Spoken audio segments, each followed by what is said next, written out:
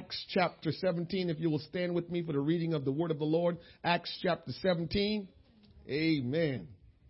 Madison, I was wondering where you were. I looked over to my left and I didn't see you. Amen. Madison rocking her green and yellow. Come on, Maddie. I think your hookup looked better than your aunt's and your mom's. I think so. It looked classy, Maddie. You look like you're rich. You look like you're doing your thing, your scarf thing. I like that look, the scarf thing. Yeah, but you look better. You're not getting no credit in this one. Amen. Good to see everybody this morning. Good to be in the house of the Lord. Amen. Acts chapter 17. This is a very powerful passage of scripture that hopefully you'll go back after today and look at it even closer. But it's powerful. And I pray that it will meet the theme that we have today of All Nations Sunday. Acts chapter, let's read together. It is that powerful that if we can just lift our voice and we can read together, that will be outstanding. When you're there, say amen. You've got it behind me. You've got it on your smart device, and you have it probably in your Bible as well. So let's read Acts chapter 17. We'll begin in verse 23, and we will read up to verse 28. Amen. Let us read. For as I passed by and beheld your devotions, I found an altar with this inscription, to the unknown God, whom therefore ye ignorantly worship, him declare I unto you. God that made the world and all things therein, seeing that he is Lord of heaven and earth, dwelleth not in temples made with hands, neither is worship with man's hands, as though he needed anything. Seeing he and had made of all one blood all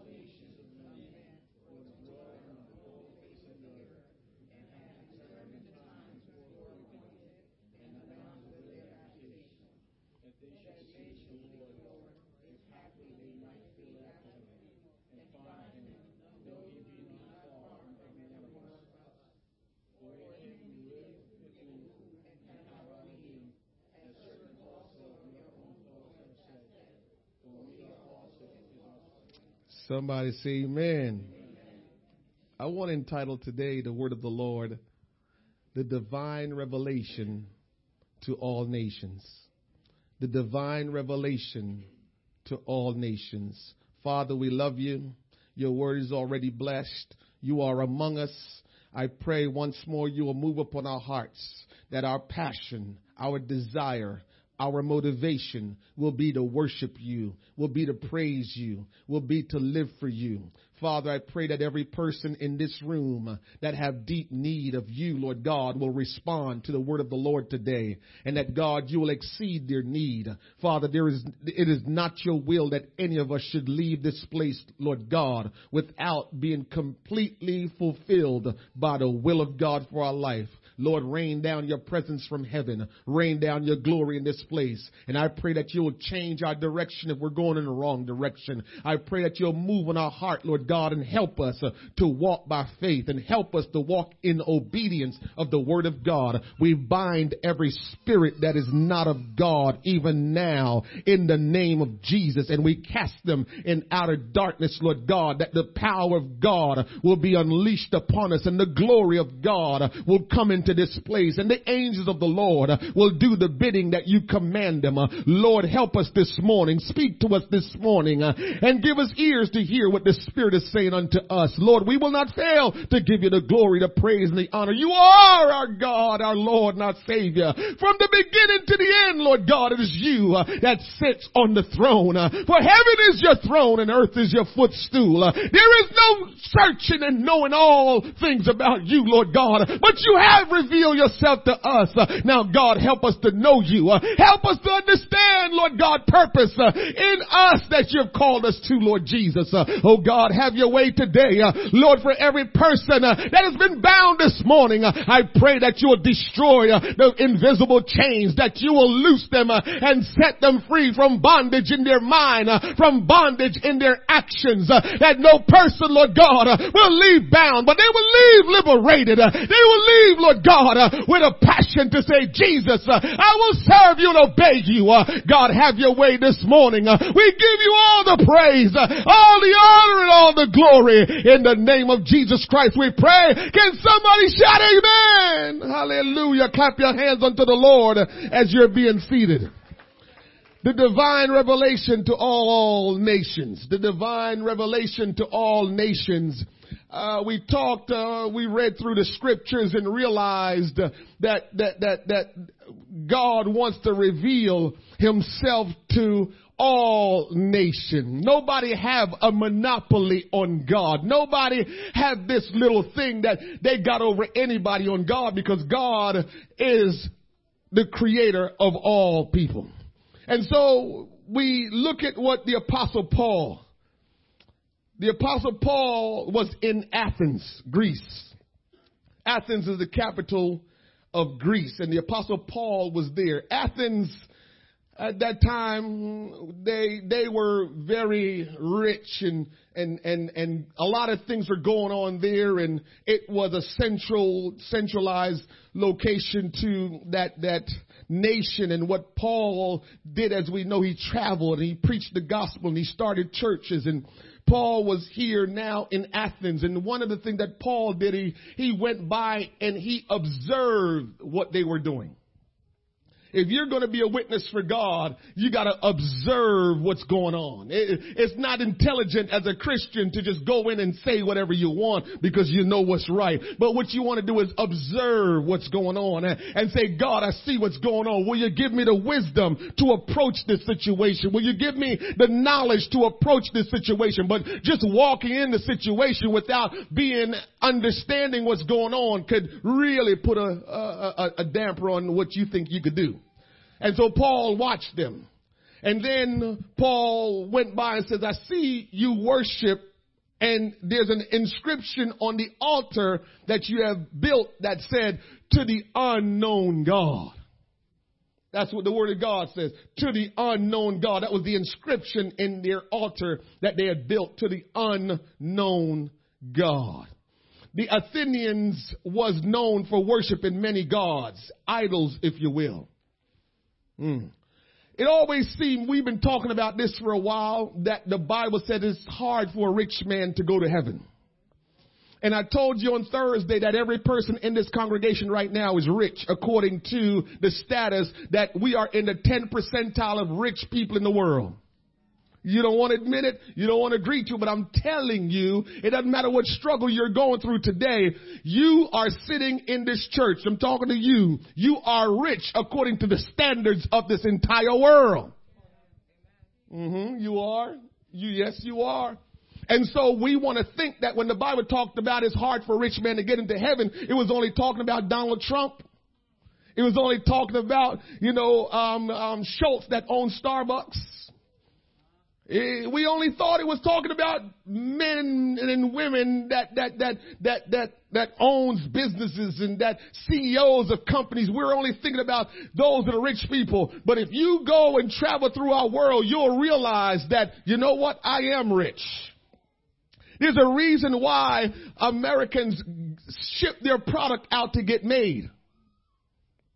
They can get made for almost nothing in another country, but they will cost more. It will cost more for them to get made in the United States. So you know that we're doing well financially in the United States. The issue is not whether or not we're doing well. The issue is, are we living above our means? That's really the issue. It's not that we don't have it. No, are we living above our means? And so Paul checked these people out and realized that they're worshiping the unknown God. The unknown God. Idols. They're worshiping idols. we got to be careful that we are not worshiping idols. Yes, we're not bowing down before an actual statue, and we're not worshiping, we're not praying to an actual statue. But what I'm trying to get out is this. When we have the capabilities financially to do what we want, we will find ourselves worshiping idols. When you don't have anything and somebody tell you about the true and living God, is quick to say, you know what? I need to know who he is, because guess what? I don't have nothing. I have nothing to lose, because look at my status. But when you're doing all right financially, guess what? Well, I don't have a need right now, so maybe I don't need to seek that God that you're talking about, because I'm doing all right. And so if you want to know what's our challenge in America in living for God, this is the challenge. We're doing so well that we don't think we need God. We think that we're okay, and if we can just fit God into our life so we can feel comfortable that we're throwing him a bone, then we feel okay. Because we're doing all right. It's a reason why missionaries go to the Philippines and preach, and 30,000 people in attendance. It's a reason why missionaries go to Africa and preach, and 50,000 in attendance, and people are being filled with the gift of the Holy Ghost by the thousands, and miracles are being done by the thousands. It's a reason why that's happening. You know why? They're saying we have nothing to lose but everything to gain. But here in America, we feel like we have everything to lose and very little to gain. Yes. Very little to gain, because guess why? Got the car I want. I got the phone I want. I got the clothes I like to wear. Yeah, I struggle every once in a while with the bills, but that's not really a big deal, because if I really get stuck, I can go and get some help. Get a part-time job, work a little overtime, right? Yeah, And so we got everything that we want. And there's not much that we want living in America that we can't go after and get it.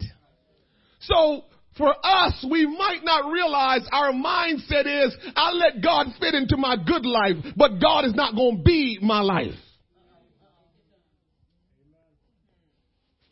God is not asking to fit into your life. As you will see, God is asking you to live for him. Give him all your heart. Give him all your mind. Give him all your soul. And somebody got to stand up one day and says, I got to come out of this American dream thing. I got to come out of this status quo of how I need to present, how I need to look, and how I need to live. It's in him do I live and move and have my being. And if I'm going to sit here and keep on thinking that, I'm doing all right, I just need to go to church once in a while. I just need to pray sometimes. I just need to read my Bible sometimes because that makes me rounded. I'm sorry. That's not what God is looking for. God said, I want all your heart. I want all your mind. I want all your soul. I'm not first. I'm not second. I want all.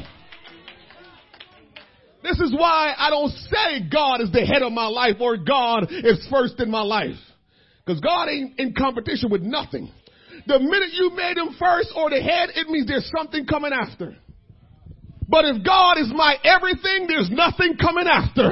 He's everything. He's everything, and he should be everything to us.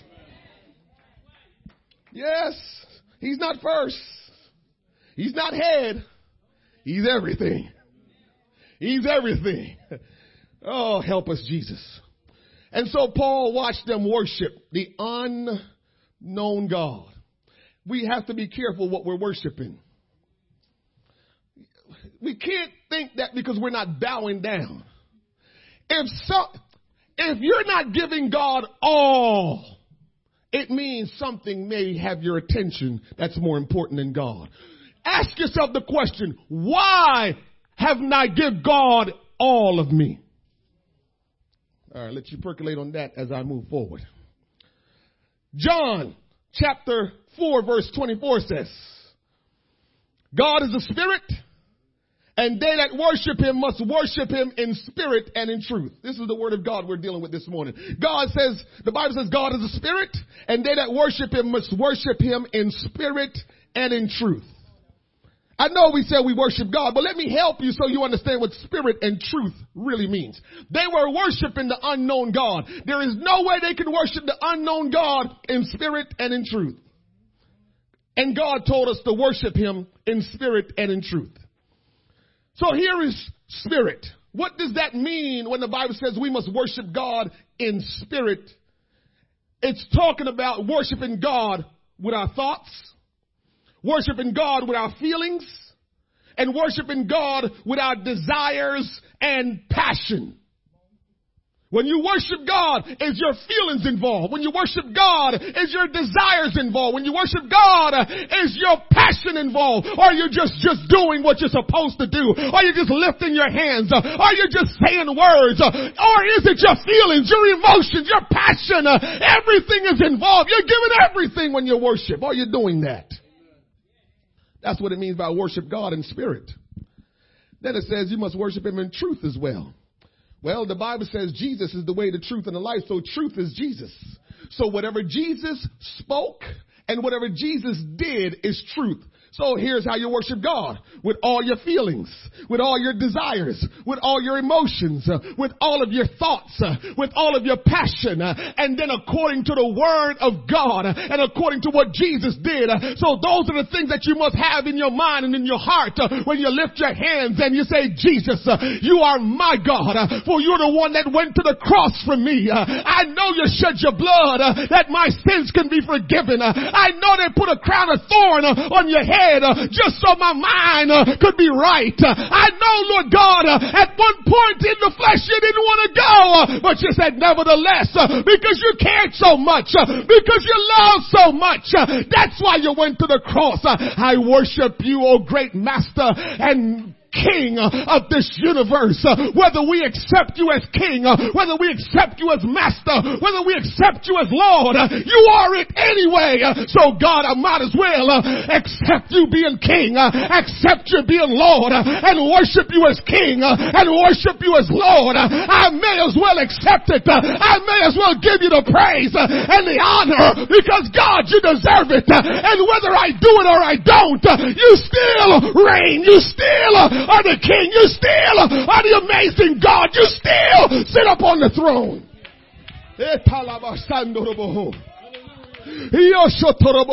Whether I worship or praise or not, you're still the God that created all things. He is the God that creates. And I don't want to worship an unknown God. Ask yourself, do you know who you're worshiping when you worship? Do you know who you're praying to when you pray? I believe sometimes we get stuck and we get challenged because we really not sure who we're worshiping, or we're calling on the name that maybe we don't know the identity of that name. I don't want to worship and not knowing who I'm worshiping. I don't want to pray and not know who I'm praying to. I must know who it is. I don't want to say to the unknown God. God is not into being unknown. So Paul realizes what was going on with the Athenians. It was never God's intent to be unknown to us. Does anybody know that? It was never God's intent to be unknown to us. So for every place you read and for every, when you can look back in your life and say, did I always know God? And the answer may be, no, I didn't always know God.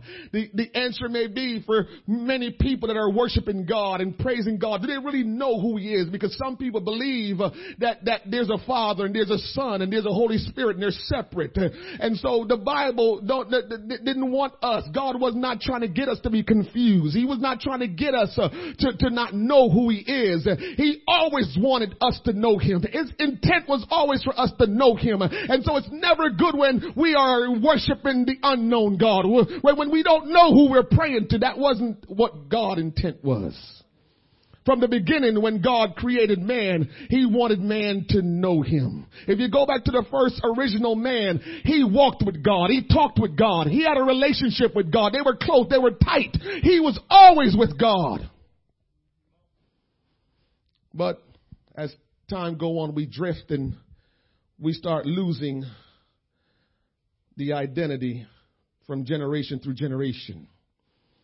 So Paul realized these Athenians was worshiping the unknown God. So he was compelled to declare unto them. And so this morning, part of what I will do, I will declare according to the word of God who this unknown God is. He wanted to declare to them. So he declared who the unknown God is. Then he declared what we should do. He declared who the unknown God was. Then he declared what we should do. And so in Acts chapter 17, verse 24, where we read earlier, God that made the world and the things therein. For all the people that want to believe in the Big Bang Theory or whatever you want to believe, that we came from monkeys and then we just evolved, whatever you want to believe, that's on you. But I'm telling you what the Word of God said. The Word of God said that God that made the world and all things in the world, seeing that he is Lord of heaven and earth. Remember, I told you, it doesn't matter whether you want to believe it or not. He is the creator. He is the Lord. And whether we agree with it, whether we say yes to it or not, he still is. And so the Bible says, he dwelleth not in temples made with hands. God dwelleth in temples that is not made with hands. Man, if somebody get this revelation today, you're going to lose your mind. God does not dwell in this building. God does not dwell in any church building. Yeah, you're quiet now. God is present everywhere, all at once. But that word dwell is a different deal. So God is omnipresent. He's present everywhere all at once. He's omniscient. He knows all things. He's omnipotent. He is all powerful. Got that. But he don't dwell everywhere. That wasn't his will. So when they made temples, guess what? He was present there. He didn't dwell there. When Solomon built the big temple, he was present there. He didn't dwell there. It was never God's intent to dwell in buildings. It was never God's intent to dwell where man think he should dwell. He says he don't dwell in places made with man's hands.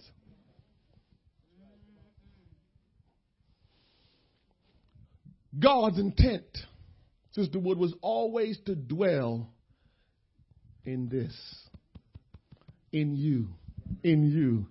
Because man didn't make you. Y'all better get this today. When he says he dwells, it means he abides and occupies. And God's intent was always to abide in you, occupy in you, and live in you. He may be present in the whole world, but God wants to dwell and live and occupy you. This is important for us to know that God wants to live in you. He said it in his word. I don't dwell in places made with man's hands. Heaven is his throne. He dwells in heaven and he dwells in you. He don't dwell any place else. Every place else is just all about his present. He don't dwell in you. He don't dwell in everywhere. Just in you is where he wants to dwell. He wants to dwell in you. So it says, he don't dwell in temples made with man's hands. Didn't the Bible call us? You are the temple of the Holy Ghost. Yeah. Somebody help me this morning. Can you stay with me this morning? The Bible says that we are the temple. The Bible says here in Acts that God don't dwell in temples made with man's hands. But it also called you a temple. Oh man, y'all ain't getting this. Did you realize what God is saying? I don't know we understand what God is saying to us, how much God cares about us. God is saying, you are so precious to me. You are everything to me that I overlook everything. I don't dwell in angels. I don't dwell in temples. I don't dwell in buildings. I don't dwell in anything that I didn't create. I created you from the beginning, and it was always my intent to dwell in you, to abide in you, to occupy you. I want to occupy your soul, your life, everything in you. That's how heavy God is. He says, I don't dwell in temples made with man's hand. Oh, God is he is crazy. He is saying, you are the temple of the Holy Ghost. When I created humans, you became the temple of the Holy Ghost, the temple for where God will dwell. And so all the time in the Old Testament, while they were making temples and tents and all that stuff, he was just present, not dwelling. His presence was there because guess why? God's presence is everywhere. Everywhere. Didn't Paul says, if I lay my bed in hell, thou art there. Wherever you go, God is there. But it don't mean he dwelleth in you. His presence is there, but it don't mean he dwell in you. And today I pray that somebody will realize this, the importance of allowing God to dwell in your life, because that's where he wants. God wants to be in your heart. He don't want to be in this building. He don't want to be any place else. He had worked. He had made you, shaped you. I know you were born and you're wondering, hey, I came from my dad, came from my mom. No, it was from the beginning when God created. Everything can only create from itself. And God made us in his image. We came from God. So from the very beginning, we were always of God. And God says, I created you. And God says, I want to inhabit you and dwell in you. Oh, that's important. This is important. Can I show you something real quick? And I'll get out your way in just a second. In Acts chapter, look at Acts chapter 2, verse 1. We belittle these things, and sometimes we don't pay enough attention to what the Bible is saying, and we take things for granted. But if we start studying this word, we start getting serious about God. Acts chapter 2, verse 1 through 5, it says in verse 1, and when the day of Pentecost was fully come, they were all with one accord in one place. And suddenly there came a sound from heaven as of a rushing mighty wind, and it filled all the house where they were sitting. And there appeared unto them cloven tongues like as of fire, and it sat upon each of them. And they were all filled with the Holy Ghost and began to speak with other tongues as the Spirit gave them utterance. Look at verse 5. And there were dwelling at Jerusalem Jews, devout men of every nation under heaven. When the Holy Ghost was poured out in the upper room, he filled the heart of Jews only. It was Jews from every nation. The Jews had scattered. You know, they're always being chased out of their country. And so Jews are scattered all across the world. And so when the Holy Ghost came and fell, it was that they were celebrating the Pentecost, the feast day. And as they were celebrating it, people traveled from everywhere. So you got all the Jews that come back. But in the upper room, there was 120 people in there, and they were all of Jewish descent. No matter what their name was, the origination of their life was Jewish descent. And so the first outpouring of the Holy Ghost was into the heart of Jews. But look in Acts chapter 10. Verse 44 says, while Peter yet spake these words, the Holy Ghost fell on all them which heard the word. And they of the circumcision, when you hear the word circumcision for this particular text, it's saying the Jews that was already saved. And they of the circumcision which believe were astonished. They thought they had a monopoly on the Holy Ghost. They were astonished, as many as came with Peter, because that on the Gentiles also was poured out the gift of the Holy Ghost.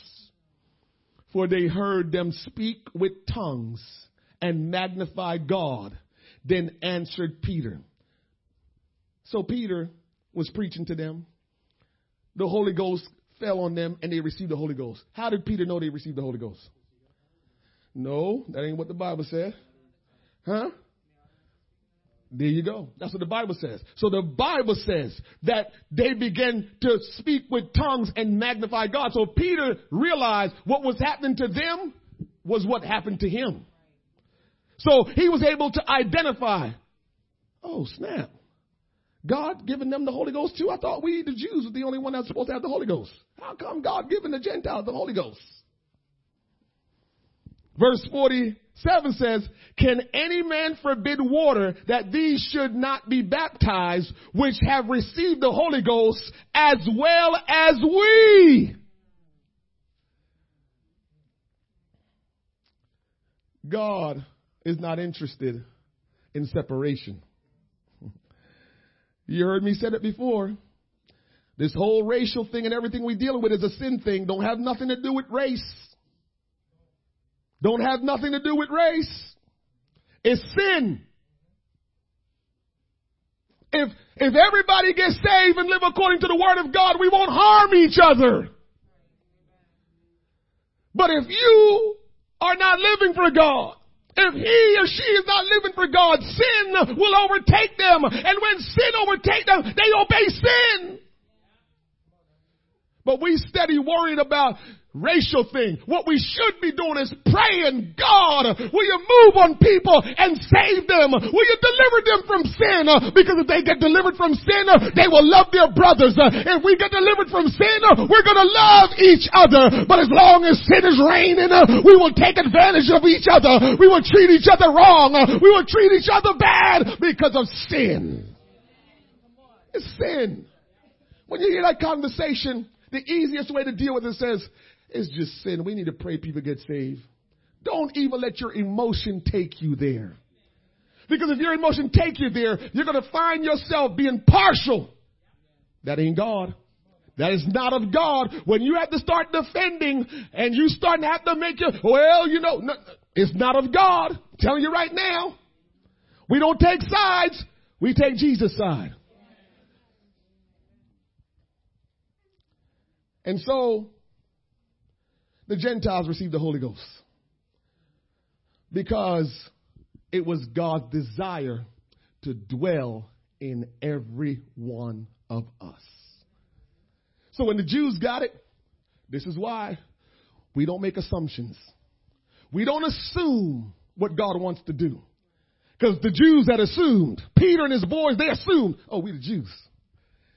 God filled us with the Holy Ghost. That's just us. We special. Okay, I hear you, Peter. It was so messed up that before Peter could go to the Gentiles to preach the word of God, God had to straighten them out with his prejudice. Peter was prejudiced. Just like we experiencing prejudice today. It's a shame when we are Christian and prejudiced. Peter, one of the greatest apostles, was prejudiced.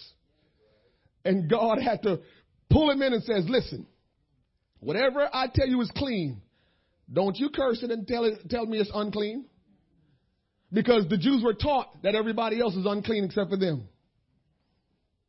God didn't teach them that. They were taught that.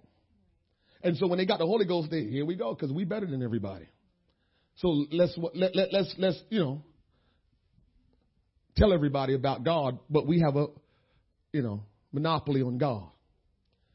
And then God straightened them out, gave them a vision, let them realize everybody's one. Then God sent him to go preach to the Gentiles. And when the Gentiles received the Holy Ghost, he was astounded. Oh my goodness. I thought this was just for us. Tell your neighbor the Holy Ghost is for everybody. The Holy Ghost is for everybody.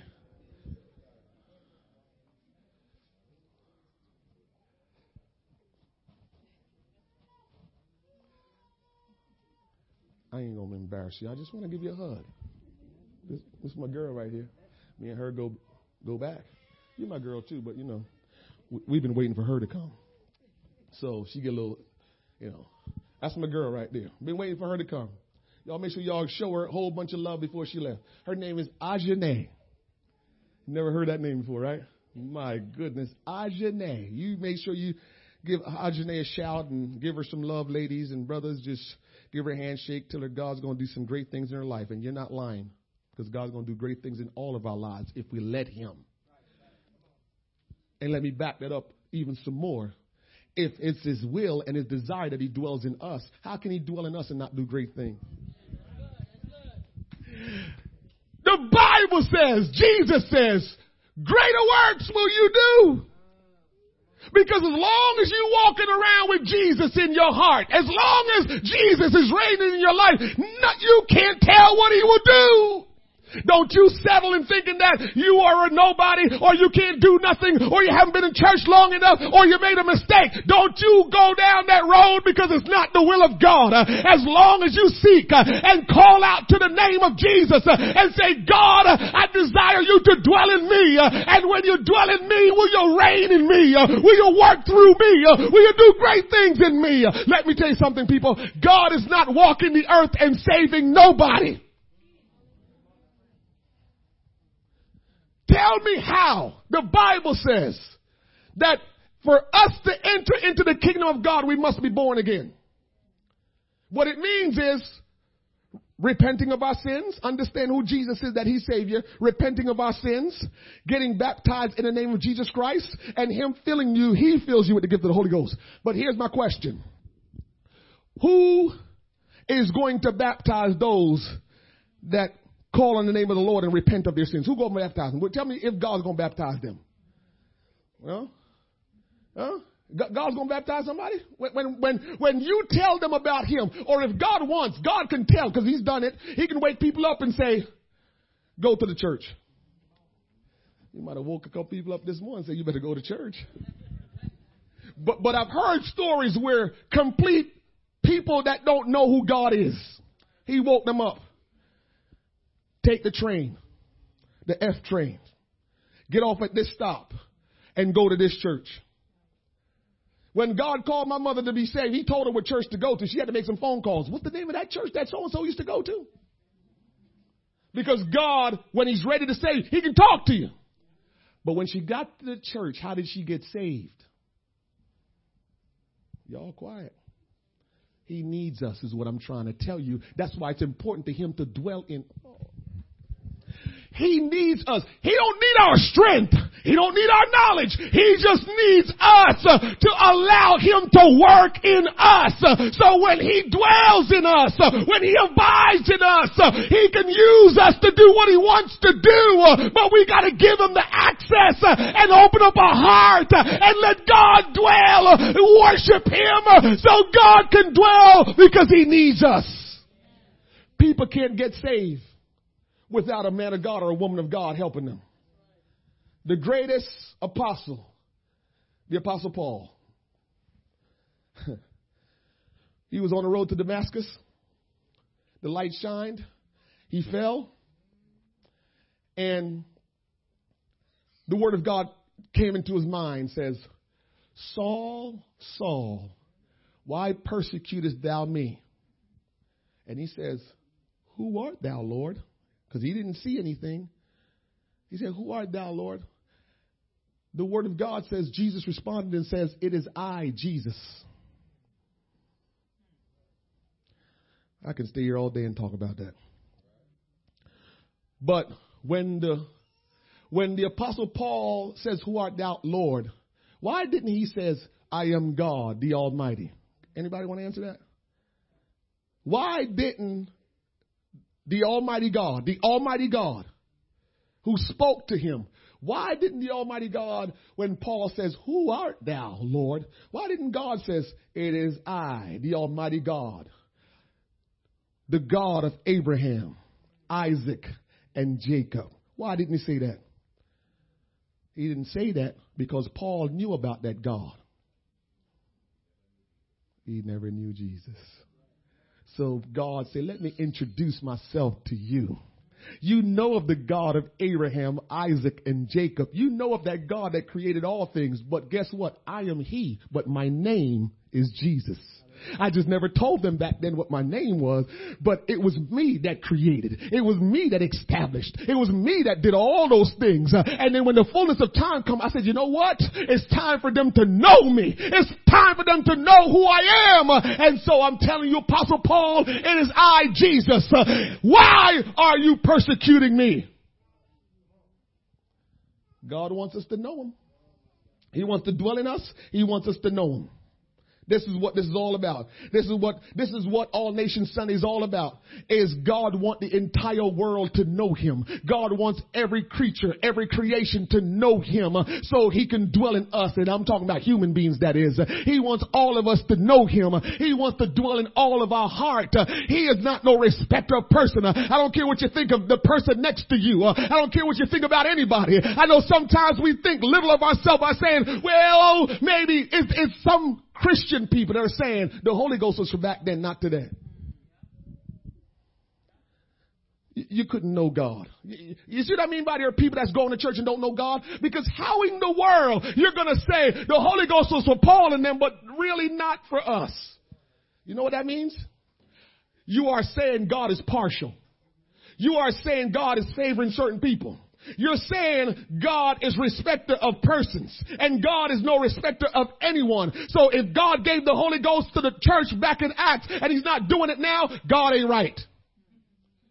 Yeah, you heard me. He'll take care of that if I'm wrong, but I know I'm not wrong. God ain't right. He couldn't be right by baptizing people on the day of Pentecost. But Wayne, you and those people in Christ in the church, nah, y'all don't get that. You better start thinking about it. There's nobody walking this earth that God don't intend and want to live inside of them, to dwell inside of them. And that's the message that if I don't say anything else today, you need to get that if God is not living in you, you need to do everything you can to get him to dwell in you, because guess what? That's what his pleasure is. His pleasure is to dwell in temples made not with man's hands, but temples that he created from the very beginning. That's his desire. That's his deal. That's what he wants, Ajane. He wants to live in you. He wants to dwell in you. He wants to reign in you. He wants to work through you, because there's more people that got to get saved. And you know people that I don't know. And you know people I know. But God is saying, I want to raise you all up so you can be my hands and my feet and my voice. I want you to be used to reach the world. This is why it's important.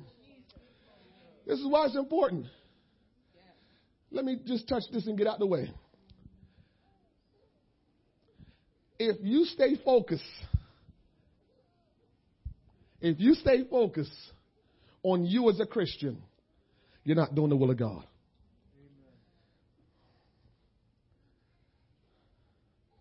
What do you mean, preacher? Because why do God want to dwell in you? Because this is his way of reaching the world by working through you. He's no longer here.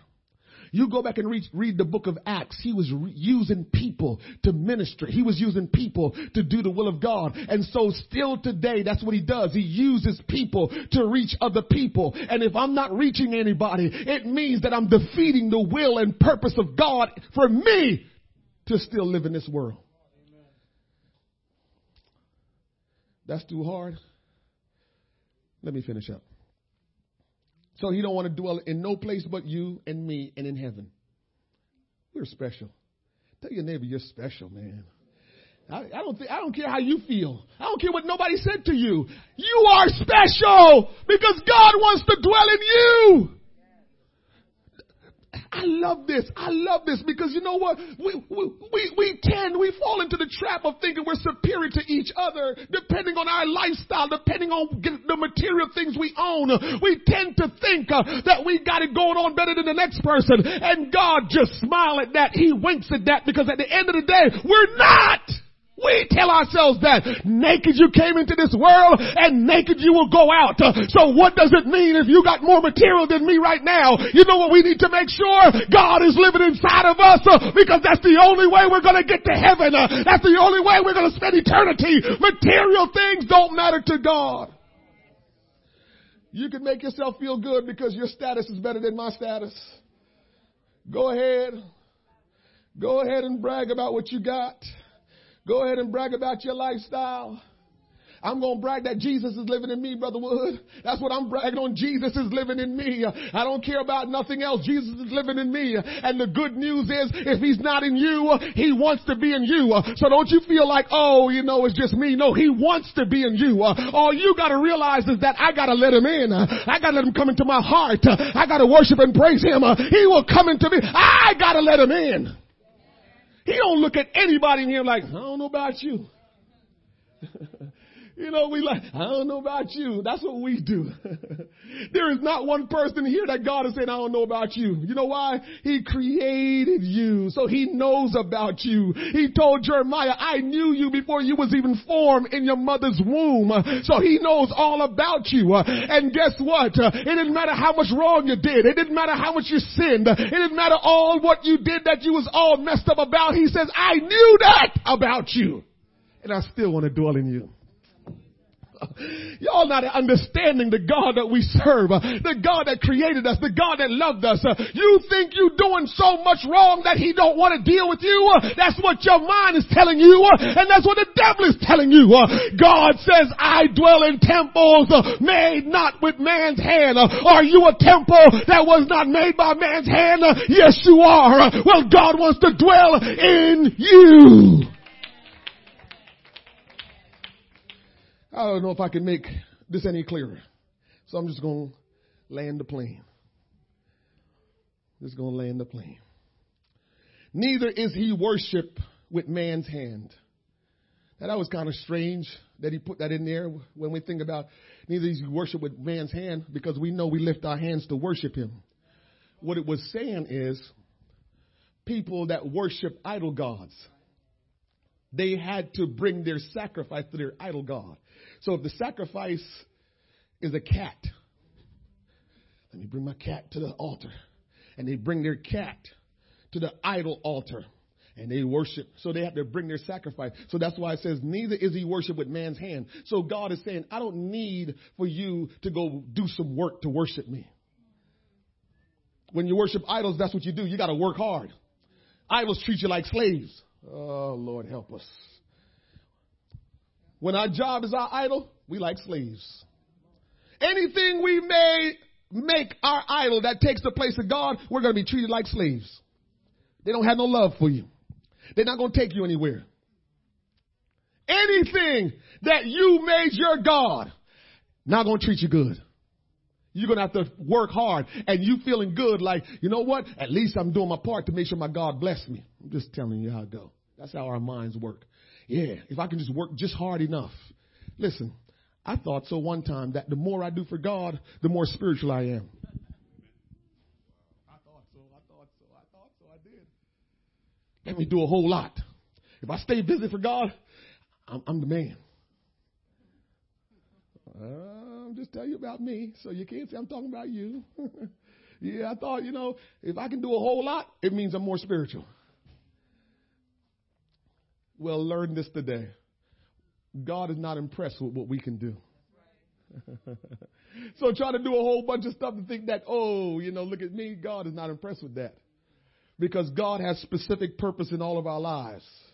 And if you're doing what you want and not what he wants, you defeat the whole purpose of you being alive and you being a Christian and you being a servant of God. You defeat the whole purpose when you do what you want. God is not impressed by a whole bunch of doing, because the first thing is, all you got to say is, listen, man, I gave you the talents that you're using, so how can I be impressed with what I know I already gave you? I know what you got because I gave it to you. How are you going to impress me with that?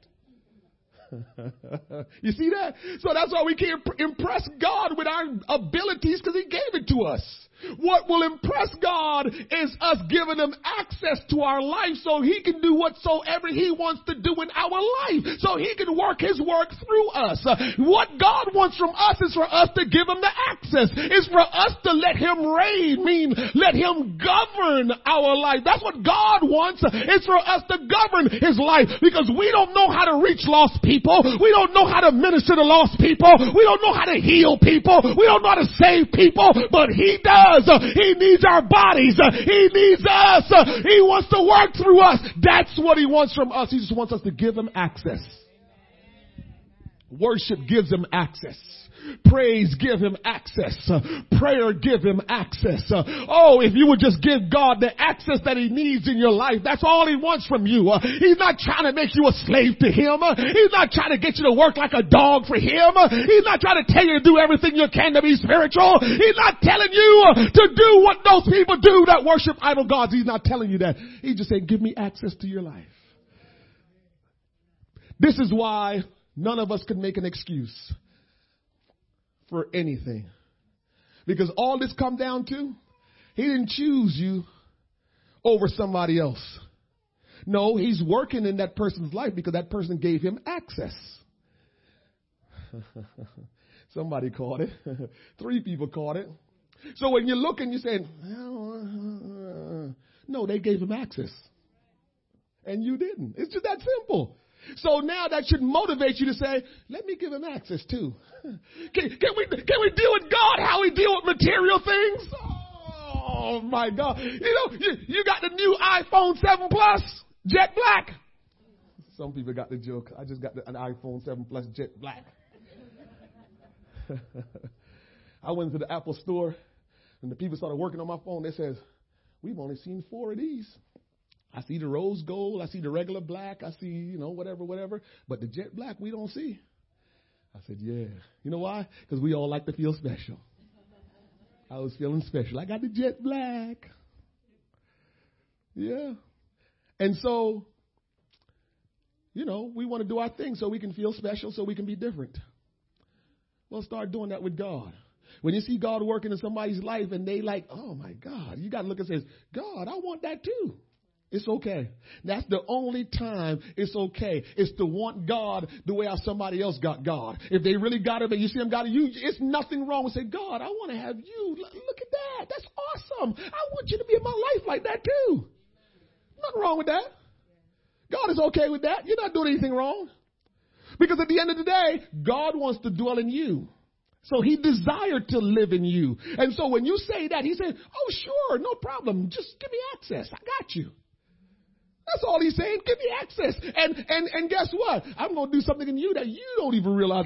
You see what I'm doing in him? That's one thing, but I'm going to do something different in you because he can give us all different talents and abilities. That should stop us from being jealous of each other. Sometimes it don't, but that's another story. Like as long as I'm living out my purpose in God, that's the most important thing. But the unfortunate thing is, I want the purpose you got. We can't do that. Yesterday, I was mentioning something to one of our brothers, and I was saying, please get this in your mind. There is no job in the kingdom of God that's more important than the other job. There is no ministry in the kingdom of God that's more important than the other ministry. Okay, all right. I guess I got to explain it. When God called us, he called Jeremiah and told Jeremiah, I've called you to be a prophet. If Jeremiah became an evangelist, you think God is pleased with that? No. So what we got to really lock in on is walking in God's purpose, not importance. Because everything that God has put into you to do, to God, it is important. If God called you to be a doorkeeper, which is what we call hostess or the person that greets you at the door, if God called you to do that, don't get jealous of somebody that God called to teach Sunday school. We got to get that. Because if you start teaching Sunday school because that's what you want and never fulfill your purpose, you might lose your soul. I got this theory in me that I always say, and I don't understand it. It might be somewhere in the Bible that I haven't dug out yet. But I believe that if you don't live in your purpose for God, you may not get to heaven. I've always said that. Because I believe your purpose is tied to your heavenly calling and how you will spend eternity with Him. I believe that with all my heart. So if I am supposed to be a doorkeeper and I decide, well, what's wrong with teaching Sunday school? It sounds good and it's right. I'm teaching the children about God. Yeah, I know that's how you want to spin it, but you're still not walking in purpose that God called you to walk in. This is why no job is more important. The most important job in God's kingdom for you is what He called you to do. If He called you to be maintenance because you're fulfilling your purpose. But I know God too, and whatever He usually call you to from the very beginning, He'll change up on you. But He treats you like Mr. Miyagi treated Karate Kid. Oh, y'all don't remember that. Some of you don't remember. Mr. Miyagi, dude say, I want to learn karate because he got beat up. I want to learn karate. Mr. Miyagi, tell him, I'm going to have you clean this. Wax on, wax off. Dude was like, man, how does this have anything to do with karate? I want to beat somebody up because they beat me up. Wax on, wax off. You better tell me something else, Mr. Miyagi. But he didn't realize after he was good at that, he was learning to do this. So when the kicks come and the punches come, he was able to block them. He had no idea. That's what Miyagi was teaching him. Well, Miyagi ain't God. So when God called you to do something, if the dude couldn't figure out Miyagi, you ain't gonna figure out God. Just do what God called you to do. That's the most important thing, because when you do that, you are fulfilling your purpose in God. And so we almost there. The stewardess is sitting down in their chair. They're buckled up. Plane going down. All right. So the divine revelation to all nations. So he said all of that to them. Paul was teaching them about the known God that wants us to know Him, that wants us to dwell, that wants to dwell in us. Now Paul moved to what we need to do. And that's where I'm going to close. And so Paul said to the people that he was ministering to in Athens. He got to verse, let's see where that is. Verse 27. Verse 27 says that they should seek the Lord, if haply they might feel after Him and find Him, though He be not far from every one of us. And that's where I'll close today. Paul told them about the God that was unknown to them. Paul spoke to them so they would know Him. This is why you hear me all the time when you come to this church. You will always hear me teaching that God is one and that Jesus Christ is that one God manifest. You always hear me teach that because that is so essential to you knowing God. There's many people that's living for God that don't know Him because they're thinking that the Father is different from the Son. And when you think like that, who are you going to pray to? The Son? And what the Son tell the Father? If the Father is all powerful, why can't He just hear you? Why the Son got to be the intermediate? I don't want to get into all that. But I'm just telling you, He wants you to know Him. Just get back to that so I don't mess you up. He wants you to know Him. He don't want you praying and worshiping and don't know who you're calling on. He wants you to know Him. And not only does He want you to know Him, but He wants to live inside of you, occupy your life. So when you feel bad and down and out some days, the reason why you just don't go and jump off the bridge is because He's in you. We don't know when God is living in us the thing that he saved us from. We don't understand that God has saved us from stuff because he's in us. And you're wondering, why didn't I do that? Well, you didn't have the strength at that time, but God was working in your life some kind of way. He's letting things happen. And somehow you didn't do something stupid that you're going to lose your life, because that's the most important thing to God is he don't want you to leave this world in sin, because you will never be able to make it to heaven. The Bible says there's a great gulf fixed between hell and heaven. It means wherever you go, you can never go to the other place. Yes, that's what it means. Wherever we go, that's it. You're there for eternity. You can't change position.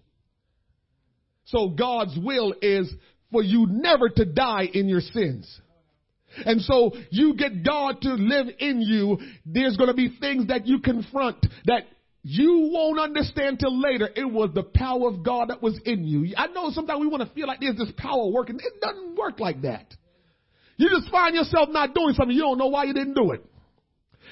I don't know. Can some of you testify that there were some things that you just, I don't know why I'm doing this. Yes, yes, yes.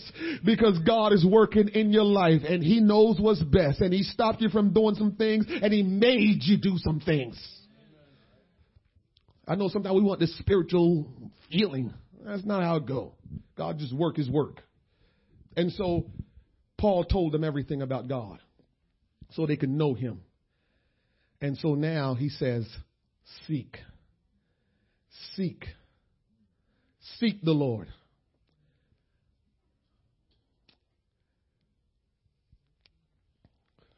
When you get married, if you don't do anything else, your marriage won't work. If you just get married and, okay, I'm married, and now you just back to who you was, because you know how we do. We oh boy. We put on so we can get married. Right? So we put our best foot forward because I want to impress the person I'm trying to marry. And so everybody put their best foot forward to try to impress. And as soon as the clink, lock down, everybody married, you go back to who you used to be. Ooh, a good time to say that is Halloween time. Take the mask off. I didn't say that. I would just repeat what somebody said. I did not say that. But we get married, and now we're not doing anything. Your marriage will not work. So, I got to always give you the natural so I can bring you back to the spiritual. So, you get to learn who Jesus is, that he's God in flesh. And you realize that you got to repent and be baptized. And he will fill you with his spirit, and you'll walk around with God living inside of you. But you decide, okay, that's it now. I'm good. I'm going to go to heaven. All I got to do is just coast. You won't make it.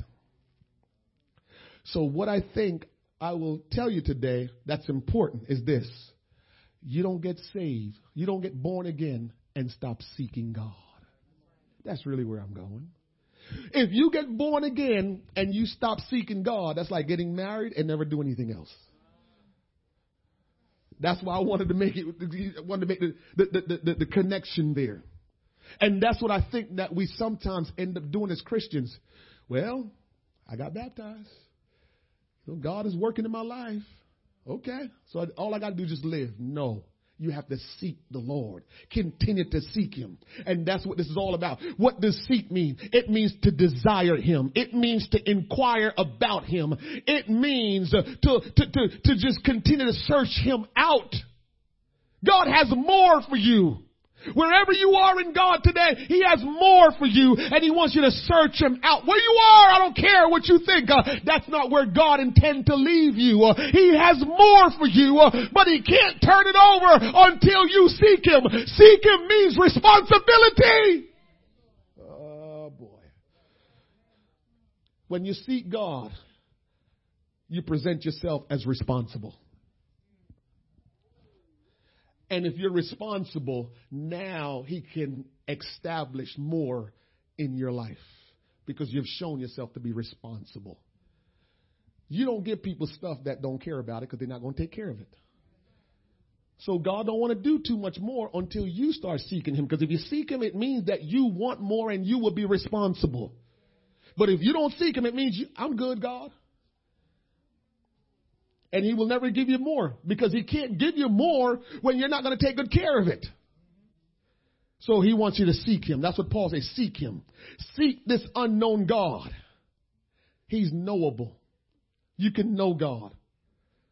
He is not far from any one of us. His presence is here. But he wants to dwell in you. His presence is here. But he wants to dwell in you.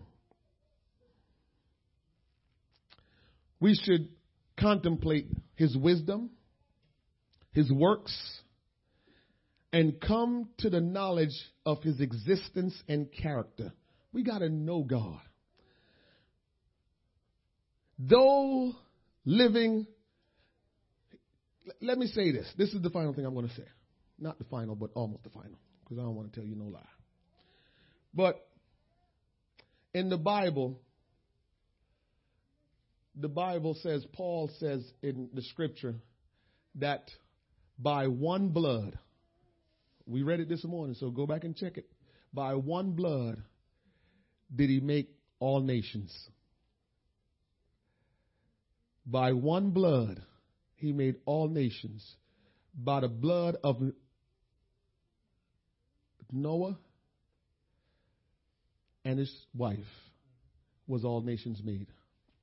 Every person walking this earth, because remember what happened with the flood. So every person walking this earth by one blood. You know what blood usually means? It determines your race. By one blood, God created one race. I know we look different today. I know we all sound different. But that's what we did when we migrated to different places and started taking on different cultures. But at the end of the day, God made all nation, every people, every individual. He made them from one blood. He was the one that did it. We're all one. And we need to treat each other as such, because God is coming back for a church, not churches. God is coming back for his body, which is the church, without spot or wrinkle or any such thing. And so God needs us to give him access. But we have to seek him that we may receive the access. One nation. No matter what the nation is. I don't care if you're from Russia. I don't care if you're from Australia. I don't care if you're from Haiti. One nation. We're all one people. And if we're going to let God have access, those are some of the things, perspectives and mindset that we have to have. The divine revelation to all nations. Will you stand?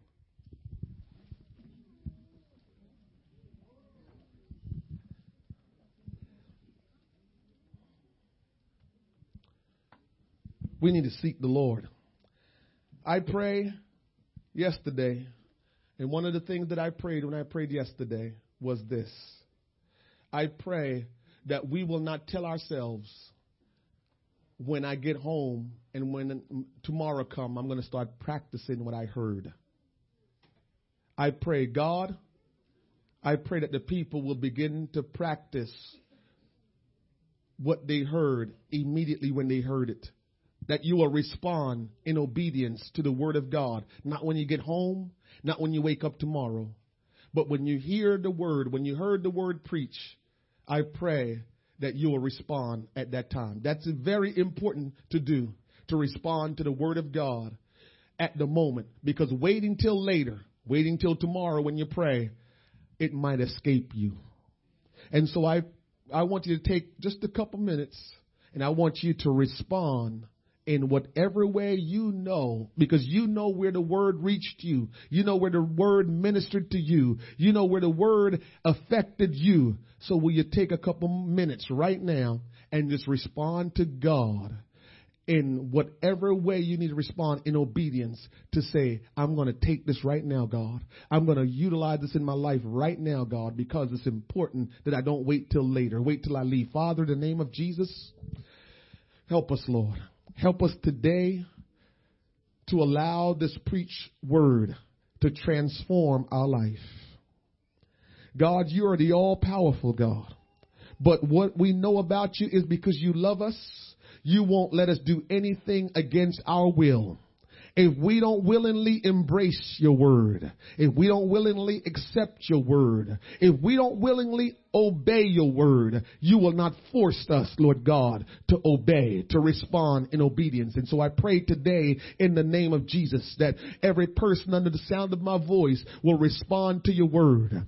Those, Lord God, that don't have the Holy Ghost, that they will seek you for the Holy Ghost. They will give you access to their life. And those that have the Holy Ghost already, Lord God, that they will continue to seek you so you can continue to transform their life so they can do what you've called and chosen them to do, Lord God. Today, in the name of Jesus Christ, Lord, I pray the power of God will move upon every one of us today. God, we need for you, Lord God, to reveal yourself to us. Like as we have heard the word, now reveal yourself to us that there will be no mistake. There will be no misunderstanding. But God, it will be a personal thing right now, that we will become personal with the word. We will become personal with you and not look to anyone else. Lord, I lift my hands even now to worship you and to honor you and to praise you. Whatever area of my life, Lord God, that this word had touched, will you show me, Lord God, and will you help me, Lord God, to respond in true obedience to the word and become a doer of the word of God and not a hearer only. Father, in the name of Jesus, we thank you today for your goodness. We thank you for your kindness. We thank you for your mercy. God, you love us like nobody else can love us. And God, because you love us, I want to love you like you love me. I want to know you like you know me.